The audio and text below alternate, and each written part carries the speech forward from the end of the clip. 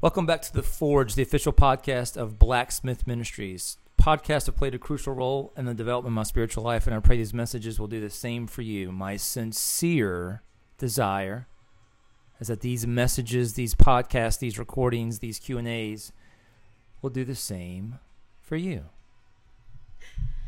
Welcome back to episode 2 of the Heart of Blacksmith Ministries. Today we're going to be talking about discipleship. But before then, I kind of want to pick up from where we left off at the beginning of our podcast last time. Mr. Richard asked an awesome question about when you go on a road trip, what kind of music do you listen to? What is your opening liner? And I was able to experience, which you can judge me or not, but my uncle plays at the Floribama in, it's on the line of Alabama and Florida. And I was able to go experience and play and sing with him, and so I was kind of iffy about what I wanted my opening playlist type thing for drives. Anything Journey. I am 100% set. Anything Journey runs in the family. So yeah, I wanted to throw that out there. Journey, let's go. Okay. So, Give me your favorite Journey song. Don't say anything Journey. Give me your favorite Journey song right now. Journey song. Journey. Don't Stop Believing. It was like a foundation in high school. That was one of the songs that the band played. So, come on. Yes. Don't stop. Typical, but yeah. Okay. So, Mr. Richard, let's get to the topic of discipleship. Last podcast, you said that you'll be doing this until the day that you die, which is awesome. But in order for there to be lasting impact, there has to be an element of discipleship. Who are some awesome mentors in your life, and how have they changed who you are as a mentor? How long do we have for this podcast? You're asking me about mentors? Good Lord. All right. So I've got a laundry list, and this is not a who's who, but I just want to tell you about the men of God that have impacted me, mentored me. So Damon Thompson's voice out of the ramp is the voice that awakened me, but it wasn't the voice that mentored me. Does that make sense? Mm-hmm. So Pastor Casey Doss at the ramp at the time, after my awakening experience in 2009, started going to all of these conferences. Pastor Casey and I started pursuing a relationship with him. And I told him, anytime that you travel from Alabama anywhere to Virginia or North Carolina, within 6 hours, I'm going. I'm there. I see what's on your life. I want to learn from you. I want a relationship. But I learned it took me, the onus was on me to pursue him. Mm-hmm. And as I did that for 2 years, I went to a summer intensive at the Ramp School of Ministry in 2013, and he saw what I couldn't see. He saw God had put something in me, and he could see it better than I did, and so he began to draw it out. He wouldn't leave me alone. The entire week we're at school, every class, he's like, Richard, you're moving to Hamilton. Richard, you're moving to Hamilton. Richard, you're quitting your job. You're going to the Ramp School of Ministry. He was playfully doing it, but he was doing it in a way communicating to me, I see something in you. I am willing to invest in you because you have been willing to pursue me. Yeah. So Pastor Casey he's just a mentor in my life. The relationship has evolved. I mean, he'll still be a mentor, but we're also on a friend level now, and it's just one that I cherish. But we can sit and talk, and it's not like spiritual father to spiritual son. It's like, Casey Richard kind of thing, although I honor and respect everything about him. I have some other leaders in my life, Pastor Preston Hedrick, Pastor Larry Saylor. We meet once a week together, and we eat lunch, and we talk, and we pray, and basically I listen. Mm-hmm. These men of God, they're in their late 60s, early 70s. They've been serving God longer than I've been alive. Yeah. And they pour into me, and it's just an incredible experience. I've had several mentors from the Ramp School of Ministry, and the relationship, kind of like with Pastor Casey, has evolved from like mentor to friend. Pastor Brian Beasley, Pastor Josh Hollingsworth, Pastor Jacob Peterson. I mean, I honor them so much, but I also recognize how the relationship evolves. And then here's something interesting is I've had a friend for 20 years, and we're clearly friends, but the relationship is even evolving to more of a mentorship for me. So Kevin McBride is a man I honor deeply in his giftings. He's becoming more of a mentor, even though we've been friends for over 20 years. So, yeah, I hope that answers your question. Yeah, that's awesome. I love that. And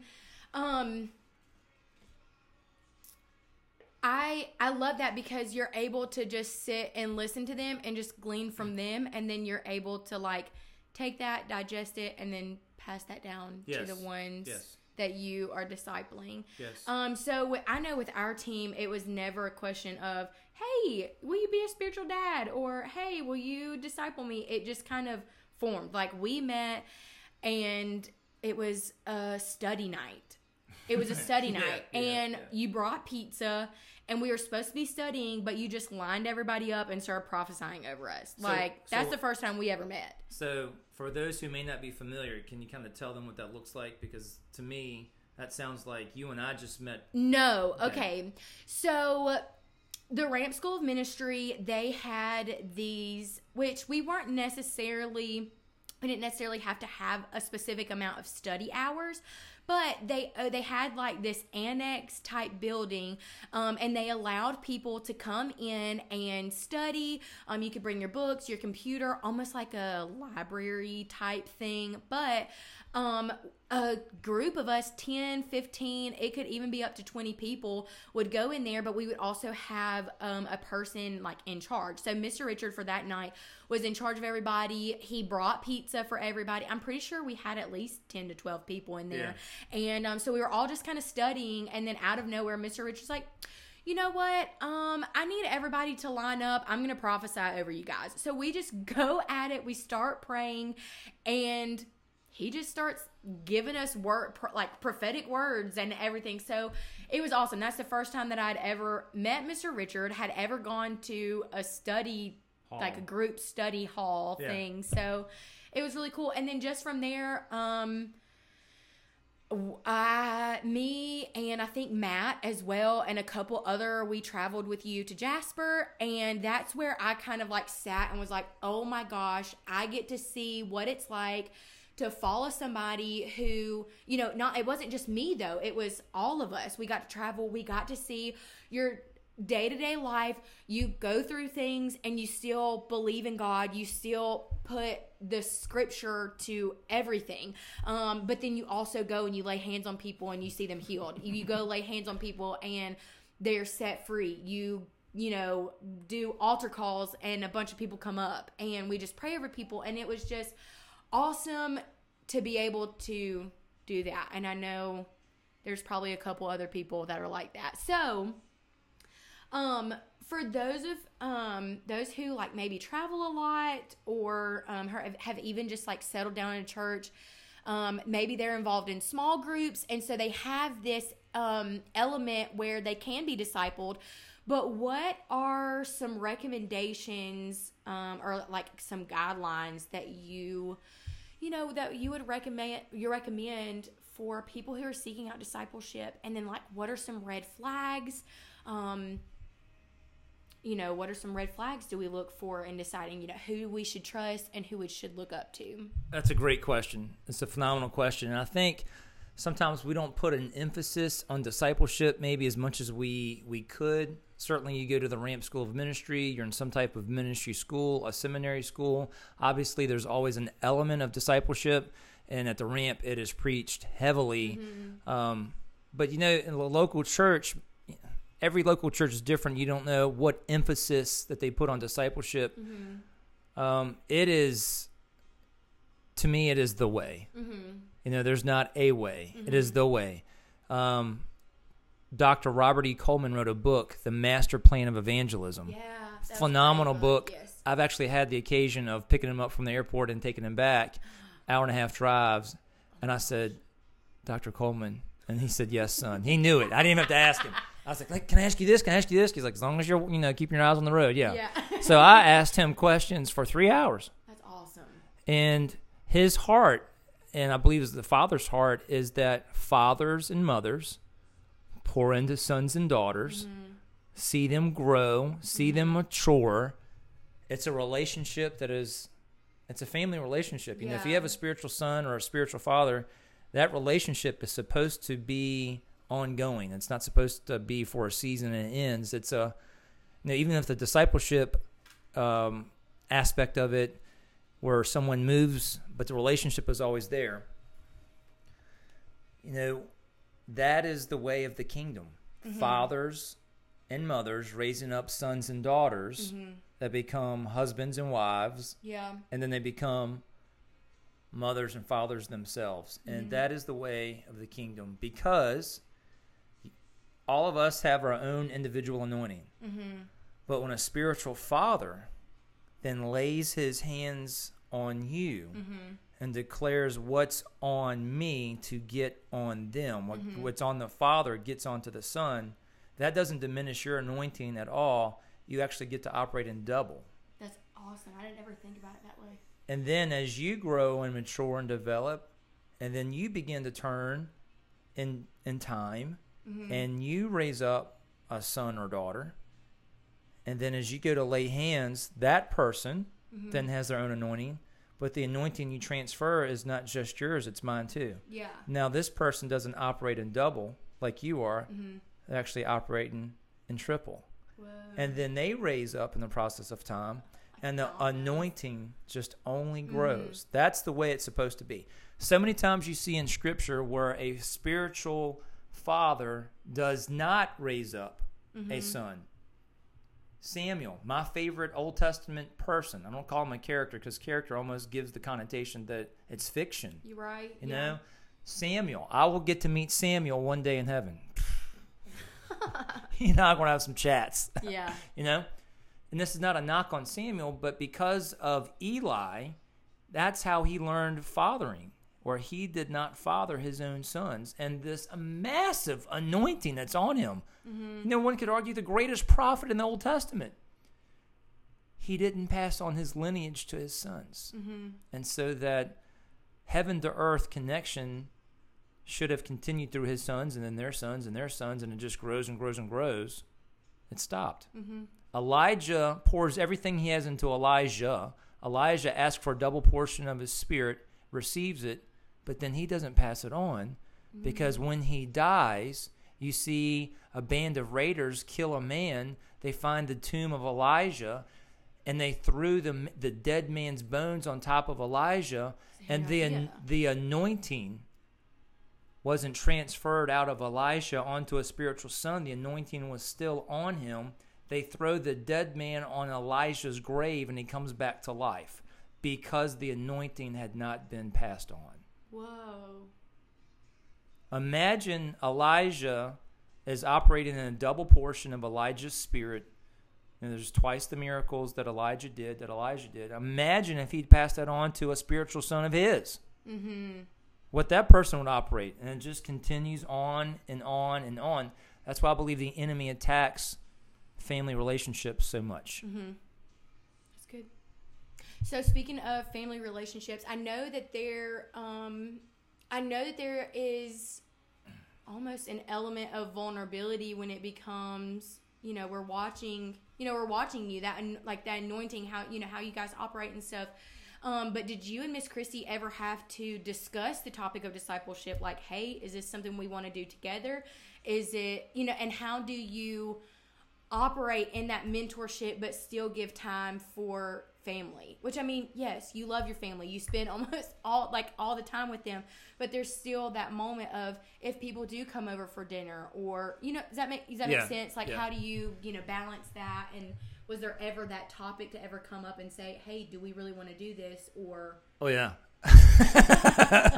You better believe it. So Christy Gray is the better discipler. So you're getting the short end of the stick. Maybe I should. So it's so funny. Christy Gray and I moved here 6 years ago. So our 6th year in Hamilton, And what's amazing to me is we've got 2 daughters in the natural, Savannah and Mariah. I mean, the world to us. Mm-hmm. It seems like the Lord just puts it in my heart to raise up daughters because they're natural to me. Mm-hmm. It's just natural. And then for Christy, though, all of these guys run to her. Yeah. And it's awesome. She and I talk about it. It's something we really enjoy to do because we see so much potential.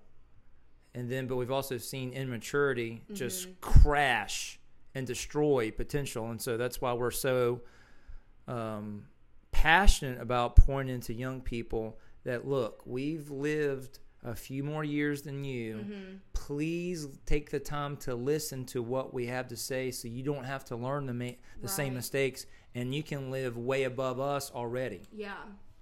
So that's my goal. I mean, I'm 47 years old and you're 23. Mm-hmm. Yeah. What are you going to look like at 30? Right. I didn't get awake until I was 36. Right. So I'm only really 11 years in this thing. Mm-hmm. What are you going to look like 11 years in? Yeah. Whoa. That's the goal. Well, I hope I be traveling. Well, you don't know. Whatever the Lord has for me is totally fine. Right. And I love that too. And one thing that I really loved about being in RSM is there was always this quote. I honestly don't even know who said it first, but it was just this ongoing thing of let my ceiling be your floor. Yeah. And so I always think about that too in the terms of discipleship, like your ceiling as where you max out at. Yeah. You're able to pass that down, and so now it's my floor, and I can go even higher. Yes. And that also leads me to my last question. And this is something that I do want to ask, the next people that come on for the discipleship podcast. Yes. Is my pastor here at Encounter Church, Pastor Philip, he said something a few weeks ago that really stuck out to me. He said, what you do in your life, your children will do in excess. So as a spiritual father, what do you hope your spiritual kids do in excess? Passion. Passion is not reserved for a church service. Passion is a lifestyle. I pray. Sometimes I can tell my daughters we're in Cracker Barrel. I'll see somebody, I'll go and pray for them, and then they kind of roll their eyes. I'm like, this is my normal. Yeah. I don't want to just do this in a church service. I don't want to just preach or minister from the platform and not be the same person outside. I think that's really what turns a lot of people off to Christianity, to the faith of Jesus. I want to be the same person sitting in Burger King, praise God, eating a Whopper, than I do preaching at the Ramp. Yeah. Or any other, church. I want to be passionate. Mm-hmm. I don't want to just like turn it on and turn it off. I want to turn it on and never turn it off. I want to break the off button. Yes. And when people see that passion, they're drawn to it. Mm-hmm. I have always been drawn to passionate people, and I just want to what is going on with you? Yeah. Is this real? And so I know that's impacted me, and I just want to impact others with a passion. Mm-hmm. And if it offends others, my heart is not to offend. Right. My heart is to reflect. Yes. Can you imagine if Jesus is sitting right next to you? Are you going to be like, hey, man, what's up? No. If you've been bound in sin for 21 years and everything that you did on your own to get free never happened, and then the one who set you free comes into the room, yeah, you're not just going to. It's not going to be. Yeah. Mm-hmm. No, everything changes. Yeah. Everything stops. Everything focuses on Him, and I think that's the issue with Christianity: is we accept Jesus, we receive Jesus, and we welcome Him into the room, but He doesn't become center stage. Yeah. How is that possible? It doesn't. The one that died and rose again walks into the room, and we're like, hey, we'll get to you in a second. We've got announcements. No. Right. No. When the one who was and is to come comes into the room, everything stops. Yes. And that's my goal in life, is it's okay. If I can live my life that way, and living my life that way gives someone else permission to do that, that's what I want to do. That He is the most important thing to talk about, and it's okay that everything else falls behind him. Yes. And if that's rude, it's not meant to be rude. If that challenges people, it's meant to challenge people, not offensively. He's got to take first place. Yes. Not just in word, but in actual deed, Yes. in action, in lifestyle. I love it. Is that what you're looking for? I hope so. Well, you don't have to tell me anything that I want to hear because. I mean, if that was is, the question, though, is that? Yes, Yeah. yes. But I don't ever want you to say anything that. Oh, well, that's what they want to hear. No, I don't think that would ever no, be you. no. That's not quite me. But no, not at all. And I love that though, is because just like you were saying, you live your life passionately, and if it offends, I'm sorry, but I'm also not sorry because it's Jesus, it's gospel, especially if it's biblical truth. Yeah. So no, everything you said has been golden, and I hope that this podcast, this session has encouraged you to really seek out those people of truth who are following the word, who are teaching the word, who are teaching the scriptures, and that you find somebody that can pour into you, that will give you life, that you will be able to exceed all expectations that you thought you had for yourself. So I encourage you to go in this next week, pray, be in prayer. Who is somebody that I can look up to, that I know is, sound and great to. I think don't be afraid. I would Yeah. tell somebody, if you want to be discipled, don't be afraid. It doesn't bother me at all if a young person starts showing up at my house every day or texting me every day. It doesn't have to be this thing, will you be my spiritual father? Right, no, that no. to me makes me so uncomfortable. Yeah, it's very natural. When someone starts showing interest, it's a pretty good sign that they are looking for a deeper level of relationship. So don't be afraid. Yeah. Don't be afraid of rejection. Don't be afraid. Do not be led by fear in any way, shape, or form. If it's not going to work out, the Lord will provide. Yes. That's what he does. Yes. And it's possible that if the person that you wanted to be a spiritual father, a mentor, a discipler to you, and the door closes, it's probably for your own good. Yes. And don't be discouraged. Don't be discouraged. Because just like Mr. Richard said, God is always going to open the door.